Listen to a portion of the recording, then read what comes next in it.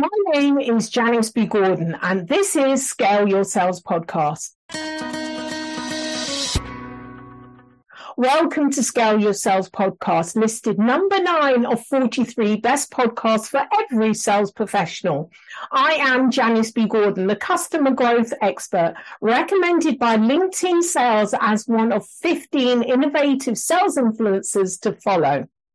In today's episode, my guest talks about the book that she has just launched, The Power of Value Selling, the gold standard to drive revenue to create customers for life.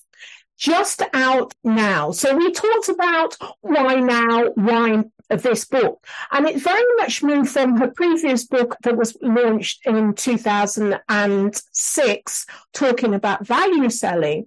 And this one looked at really the change in technology and how we communicate, the communication to our buyers around value selling. So we talked about extrinsic and intrinsic ways of selling and how you convey value. We also talked about how value-based selling drives customer loyalty and retention, and also what's wrong with the sales process. This is my favorite subject, along with customer success and how important it is a part of sales. So there's a lot in this episode. My next guest is President and CEO of Value Selling Associates. She works for revenue leaders across many industries to help them realize results they never thought possible. She is passionate about guiding revenue organizations through uncertainty and helping them build resilient, engaged teams that drives predictable and sustainable results and creates customers for life. Welcome to Scale Your Sales Podcast, Julie Thomas. Thank you, Janice. It's a pleasure to be here today. Well, it's fantastic having you here. We said before we started recording that I have been stalking you, trawling you for a number of years. So I'm really honored to finally get you on Scale Your Sales Podcast. It's a real honor. I can't wait for this conversation. Oh, thank you. I'm excited too. It's awesome to be with you today. So let's start. You have been a very, very busy bee with your new book, The Power of Value Selling. Now, value selling has been your world for a long time now, I think 24 years or so. So tell me, why now? Why this book?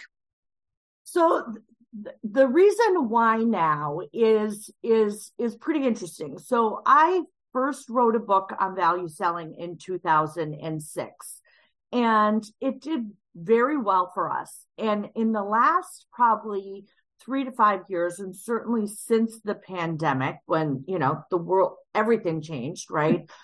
Everybody has said, well, your old book must be obsolete now because nothing that was true in 2006 is true today. So when are you going to write your new book? So about a year ago, I started on this journey. And the interesting thing is there's quite a bit that's still the same because people are still people and sales is still about communicating. Yeah. And a lot of that hasn't changed.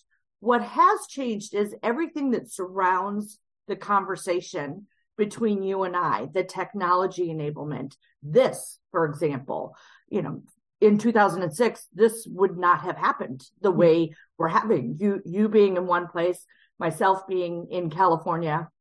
So the book really gave me an opportunity to highlight and exploit the human behaviors that make meaningful connections and lead to meaningful conversations in this amplified, accelerated technology world.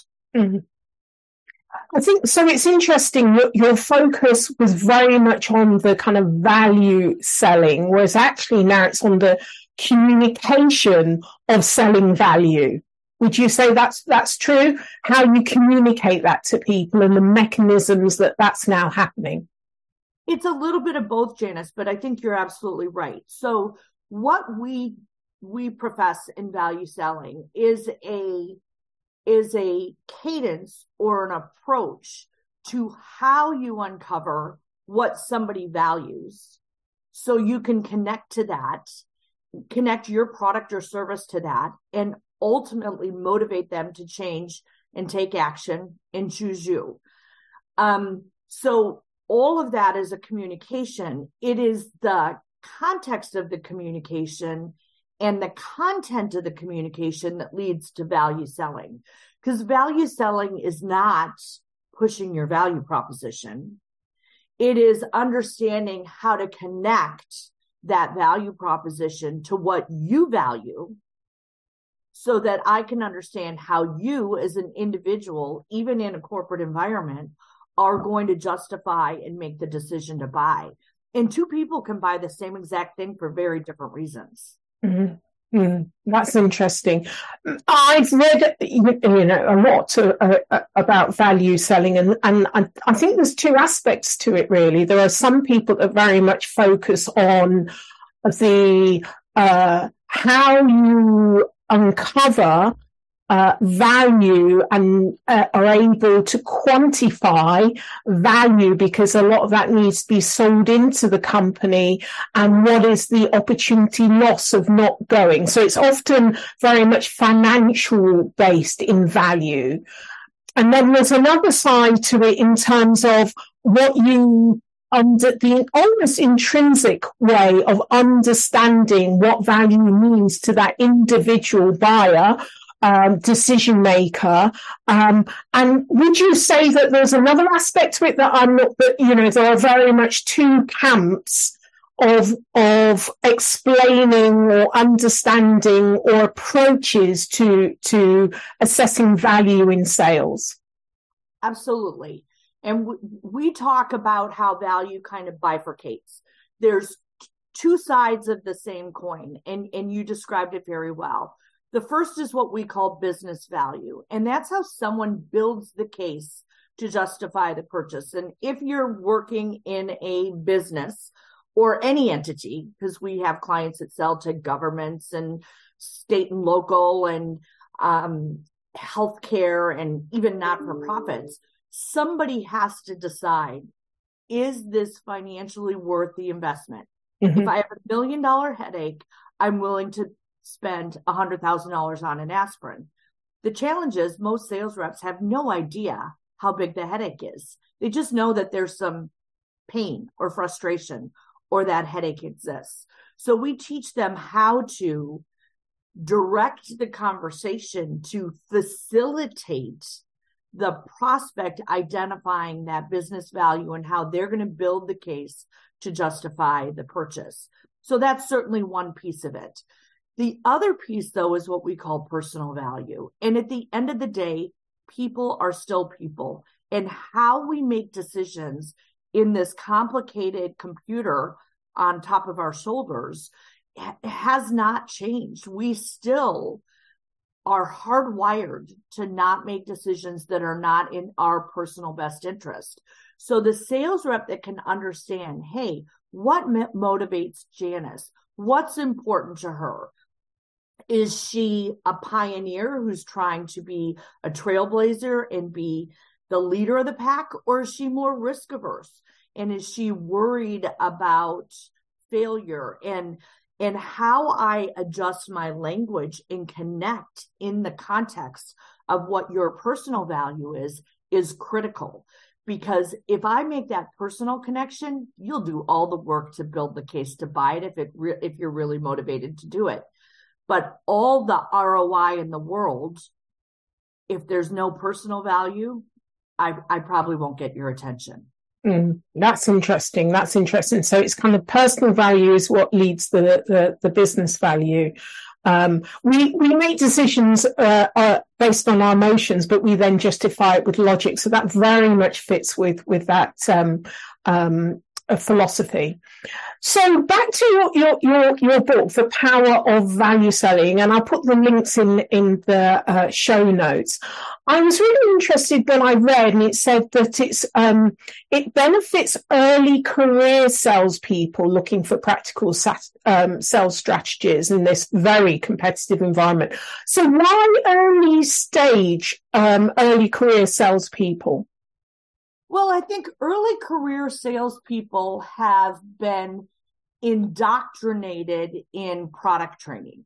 If you look at a lot of organizations, they bring people in and they spend all their time teaching about their products. As a matter of fact, in the SaaS world, the goal is to get people to be demo proficient and be able to describe the product and show the product very well. And the focus is so inward, they don't know how to flip that conversation to understand the customer's dynamic, what's important to them, and why their product might be of interest or matter in the first place. So they're so busy telling, they're not really selling. Mm-hmm. And so while it's not only early stage salespeople, those early stage salespeople often get an epiphany when they're introduced to value selling, because they realize they can let go of the product and direct the conversation and focus on the customer. As a matter of fact, we teach sales reps, keep your solution in your pocket, visually in your pocket, as long as you can. It's about the prospect. It's about their challenges. It's about their needs, and it's about their paradigm of what they think they need. And the more I know about that, the better I can be at when I do have to present my product in the context of what's important to that prospect. Right. Yeah, interesting.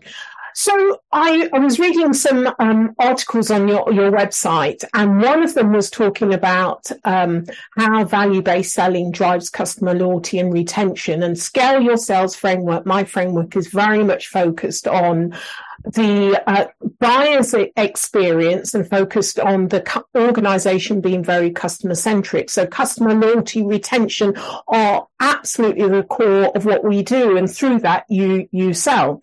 So I was really interested in reading this article. So how is it that value selling boosts customer loyalty and retention? So value selling is, when you think of it, is often used to initiate a relationship.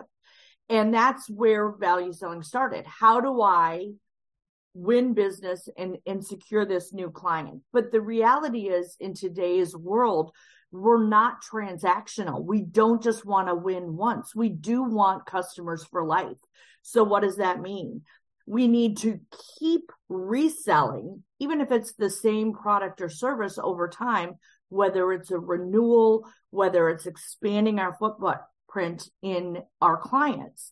And in that reselling, often the people that make the initial purchase to buy are no longer in the role when it's time to buy again. So it's a continuous process. And one of the techniques or core principles of value selling is use the concept of value realization.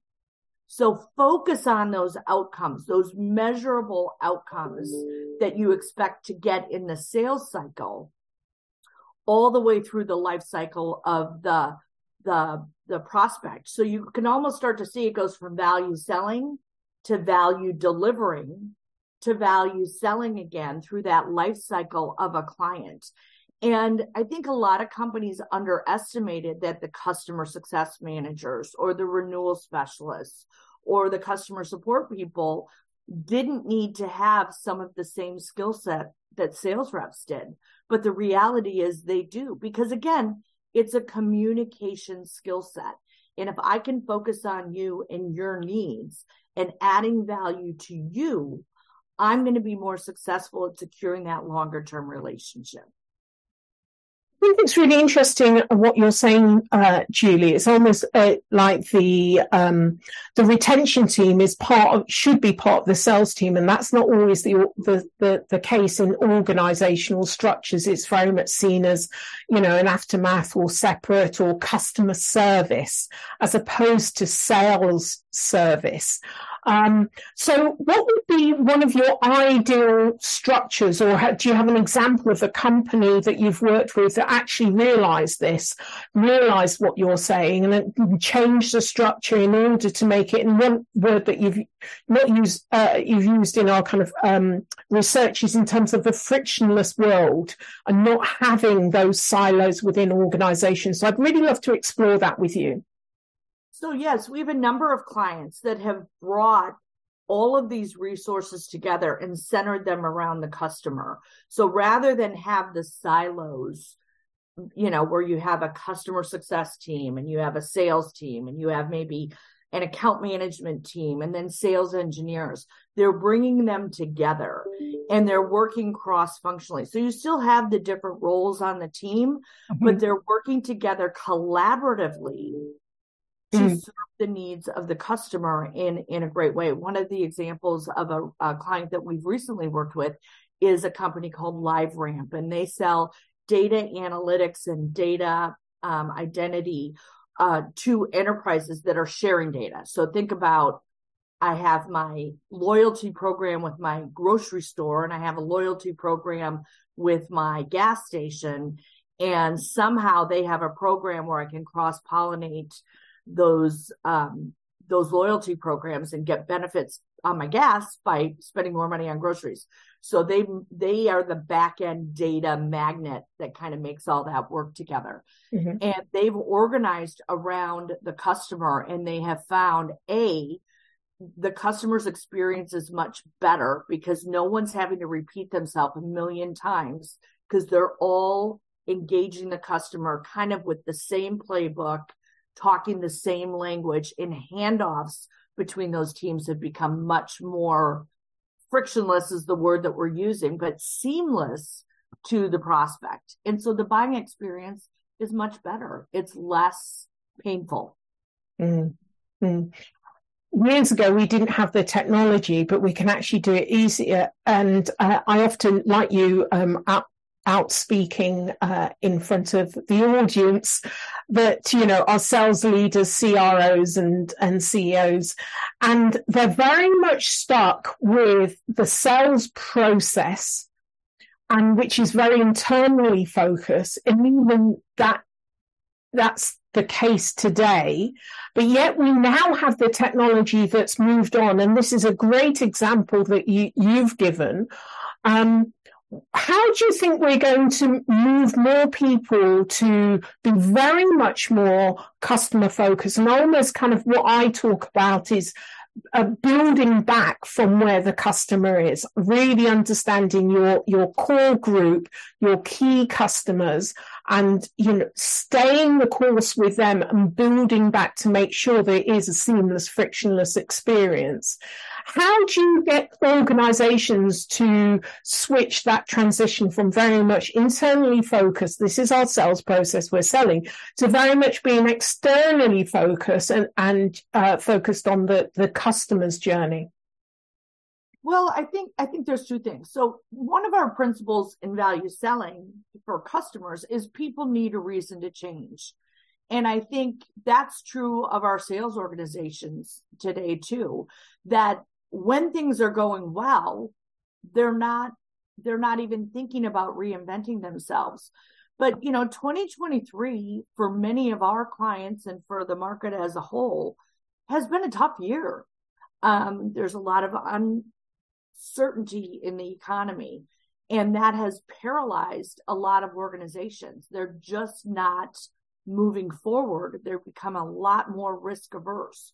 So I think what sales organizations are starting to do, because now they have a reason to change, the results aren't what they had hoped. And sales leaders are saying, wait a second, maybe we need to rethink this now. What worked in the past might not work in the future. And the problem with many sales forces or sales processes, is that they're so rigid and they're focused on the salesperson. They're not focused on the buyer outcomes. And my experience is that while I would love a sales process to be completely linear, it never works that way. It's kind of like 2 steps forward, 1 step back.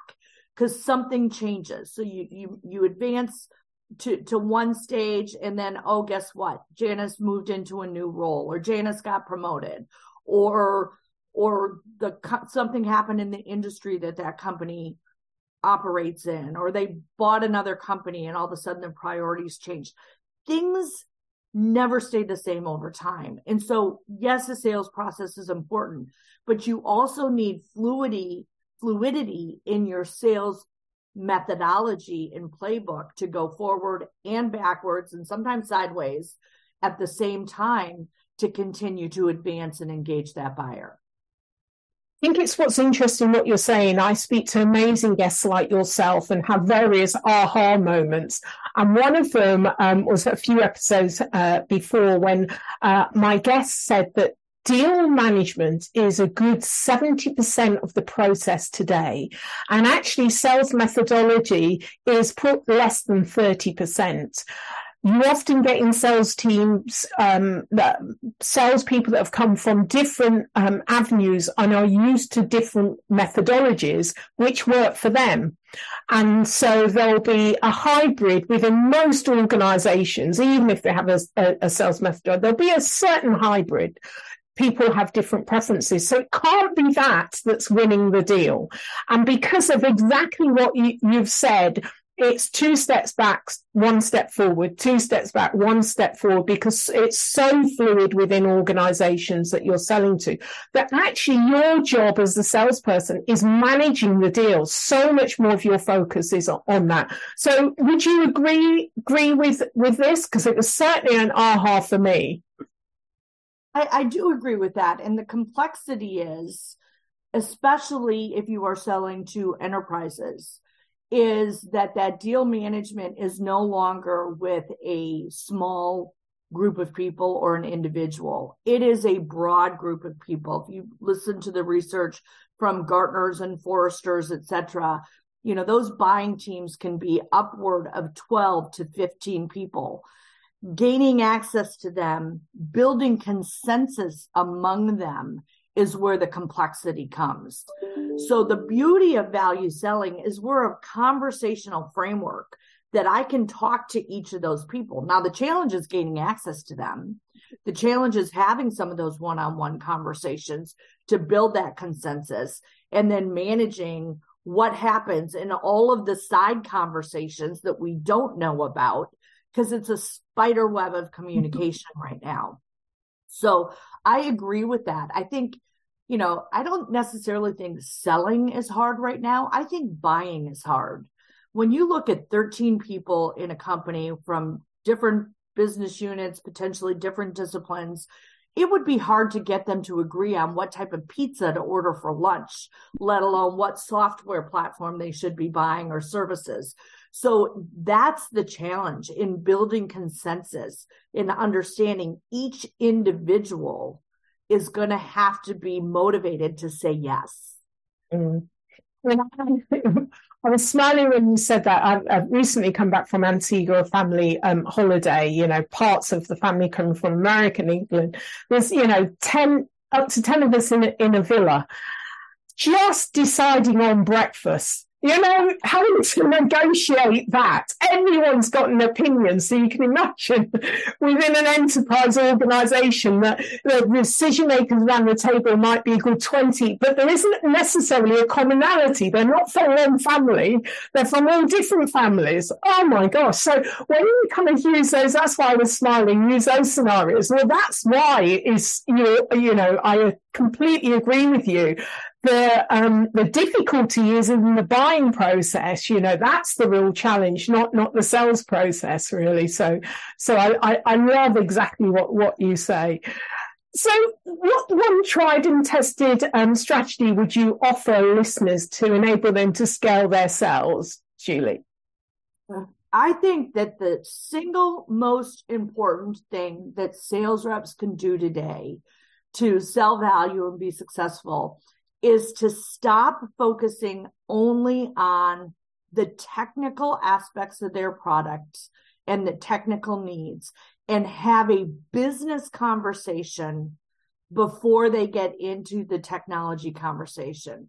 what I mean by that is value, as we said, is either going to be measured as some level of return on investment or what's the cost of inaction. So it's ROI or COI. And both of those metrics are going to be measured in business or financial terms.